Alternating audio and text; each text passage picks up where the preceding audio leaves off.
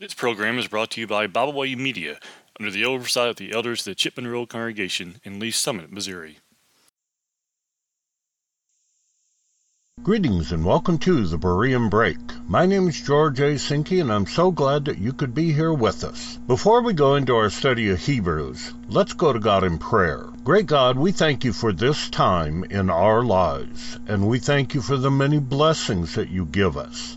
We thank you especially for Jesus, who died for our sins. Help us to submit to your will so that we can receive your gift of salvation. In Jesus' name, amen. As always, I encourage you to open your Bible and check out the things that are said here. It is in the Bible that all truth is revealed to us, and it is in the truth that we will have freedom. We have looked at the verses in Hebrews chapter 4, bringing us up to verse 14. So far in the book of Hebrews, we have seen that Jesus is superior to prophets, angels, and Moses.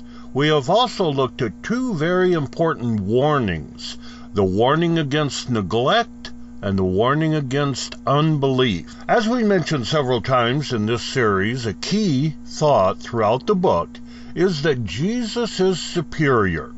And I would like to add to that the theme that Jesus is superior and the new covenant that he brought into the world is superior to the Mosaic law and the patriarchal law and any of the other laws that God gave throughout all history before Jesus. Now, picking up the end of Hebrews chapter 4, we are going to start a longer section that deals with one basic topic. That topic is the superiority of Christ's work, which is dealt with from Hebrews chapter 4, verse 14, through Hebrews chapter 10 and verse 18. Now, we're going to break that down into sections and into several points and subpoints so that we can cover it a little better. And it's going to take us several studies to cover this. From the end of chapter 4 here to the end of chapter 7, the writer deals mainly with the priesthood of Jesus and how his priesthood is better than the Levitical priesthood. Let's look first at the rest of Hebrews chapter 4, where we will see the superiority of priesthood based on the superiority of his position. Hebrews chapter 4, verses 14 through 16. Since then we have a great high priest who has passed through the heavens, Jesus, the Son of God.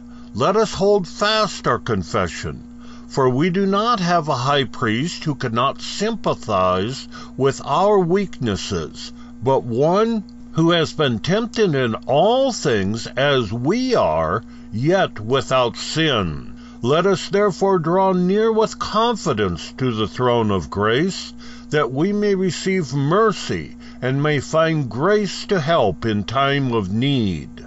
Jesus is the high priest of the Christian, and since he is, it should give the Christian confidence. This confidence will cause us to hold fast to our confession. By confession, the writer is referring to the Christian's commitment to Christ. In the beginning part of verse 14, it also says that Jesus has passed through the heavens. Remember I said that this book was written to people who had a good knowledge of Jewish culture? This phrase is one of those that we might not fully understand unless we dig into Jewish thought. Let me ask you this. Where did the Jewish high priest serve? Well, he served here on earth, of course. Under the Old Testament system, that high priest ministered for his life here, and the closest that he came to entering the dwelling place of God was once a year when he went into the Holy of Holies and came before the mercy seat.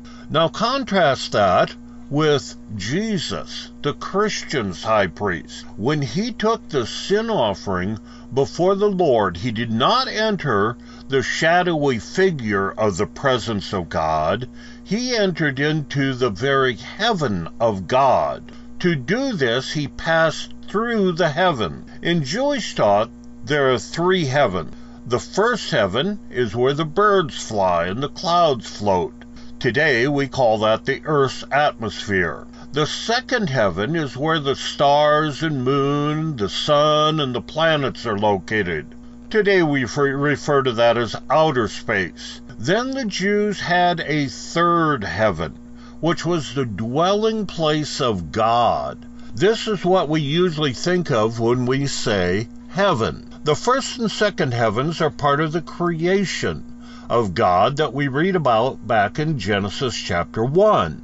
At the end of time, the first and second heavens will cease to exist along with all the rest of the physical creation, as we read about in 2 Peter chapter 3.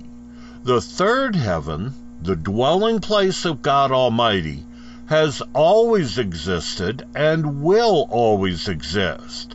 Jesus passed through the first and second heavens and entered into the third heaven and serves there as the Christian's high priest. This passing through is not so much a change of location as it is a change of realm. Which high priest is superior?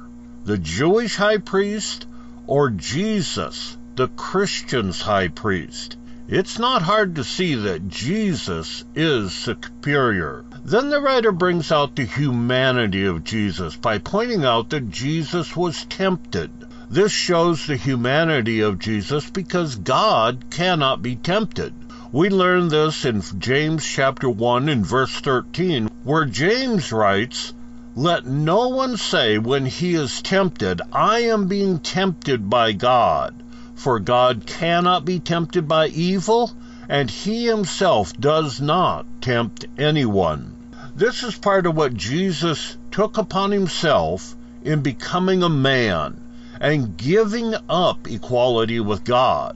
We read of this in Philippians chapter 2, verses 5 through 11, where Paul writes, "Have this attitude in yourselves, which was also in Christ Jesus, who, although he existed in the form of God, did not regard equality with God a thing to be grasped, but emptied himself, taking the form of a bondservant, and being made in the likeness of men, being found in the appearance as a man, he humbled himself by becoming obedient to the point of death, even death on a cross. For this reason also God highly exalted him, and bestowed upon him the name which is above every name, so that at the name of Jesus every knee will bow, of those who are in heaven, and on earth, and under the earth, and that every tongue will confess that Jesus Christ is Lord, to the glory of God the Father. And we also learn from Hebrews chapter 4 that since Jesus was tempted as we are, this enables him to sympathize with us. To sympathize means to feel with us. He knows what it is like to be a human. God did this not only so that Jesus could be the perfect sacrifice for our sins, but also to make it so we can't stand before God and say, "You just don't know what it's like to be a human." God does know, because Jesus, who is a part of the Godhead, did become human and was tempted, not just in a few things, but look again at Hebrews chapter 4 and verse 15. He was tempted in all things as humans are. The next little phrase is very important as well. That phrase is, "yet without sin." Now, I have encountered people who say it is a sin to be tempted, but when that teaching is checked out in the Bible, it has no support. And as a matter of fact, we learn just the opposite is true. This is one of the passages that shows that a person can be tempted, but does not have to sin. Look back again at James chapter 1, and this time let's read verses 14 through 15. James 1, 14 and 15. "But each one is tempted when he is carried away and enticed by his own lust. Then when lust has conceived, it gives birth to sin, and when sin is accomplished, it brings forth death. You see, we are tempted when we lust for or desire something. After fasting for 40 days and 40 nights, Jesus desired food. He was hungry. And Satan used this desire that he had to try to get Jesus to sin. We read in Matthew chapter 4 and verse 3, "And the tempter came and said to him, Since you are the Son of God, command these stones to become bread." Now Jesus could have given in to this temptation and obeyed the words of the devil, but instead he relies on the Word of God. Matthew records 2 other temptations of Jesus here, but just like us, Jesus was tempted in many ways throughout his life. There's a big difference between Jesus and us, though, and that is that he never sinned. He could sin, but he chose not to sin. Let's read again Hebrews chapter 4 and verse 16. "Let us therefore draw near with confidence to the throne of grace, that we may receive mercy and may find grace to help in time of need." Notice what this indicates. Remember, we've been talking about Jesus being the Christian's high priest. Now we see the throne involved. This brings out the aspect that Jesus is a king as well. Since Jesus is a priest-king, it is not surprising that Christians have these same aspects. Read with me 1 Peter chapter 2 and verse 9. "But you are a chosen race, a royal priesthood, a holy nation, a people for God's own possession, that you may proclaim the excellencies of him who has called you out of darkness into his marvelous light." Since we have this close relationship, we can come to God with confidence. Would you like to have confidence before the Lord? You can if you will hear the Word of God and have faith and obey it. This is how we develop faith according to God. As Paul wrote in Romans chapter 10 and verse 17, "So faith comes from hearing, and hearing by the word of Christ." Then based on your faith, you need to repent of your sins, just like Peter told those on the day of Pentecost in Acts chapter 2 and verse 38. And Peter said to them, "Repent, and let each of you be baptized in the name of Jesus Christ for the forgiveness of your sins, and you shall receive the gift of the Holy Spirit." Confession is also important in our relationship with God.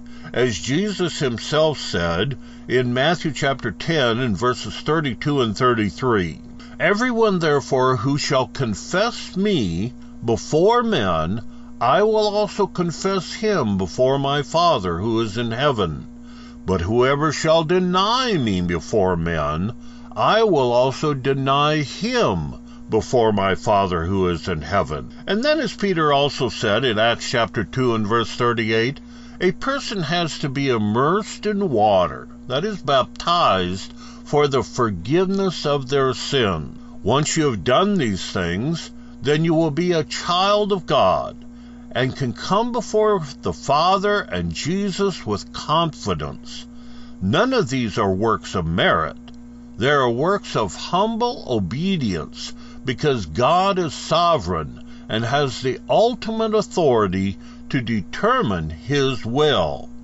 This Berean break is brought to you here in East River, South Dakota, by the Pre-Denominational Church of Christ that meets at 1600 East 1st Avenue in Mitchell, South Dakota. You are welcome to meet with us at 10 o'clock Sunday mornings for our assembly, followed by a time of Bible study, and also on Wednesday evenings at 6:30 for an additional time to study God's Word. If you have a comment or a sincere Bible question, please call or text me at 605-770-5555. This Berean break is brought to you in Westover, South Dakota by the pre-denominational Prairie City Church of Christ, and they also meet at 10 o'clock on Sunday morning, and you can contact them at 605-593-7045. This is George A. Sinkie with the Lord's Church. Goodbye for now, and remember to check out what I have taught with God's Word. We thank you for listening today. We hope you enjoyed this program. You can find out more about Byway Media by visiting our website, bywaymedia.org. You can find all of our podcasts on all major podcast platforms. As always, we thank you for listening.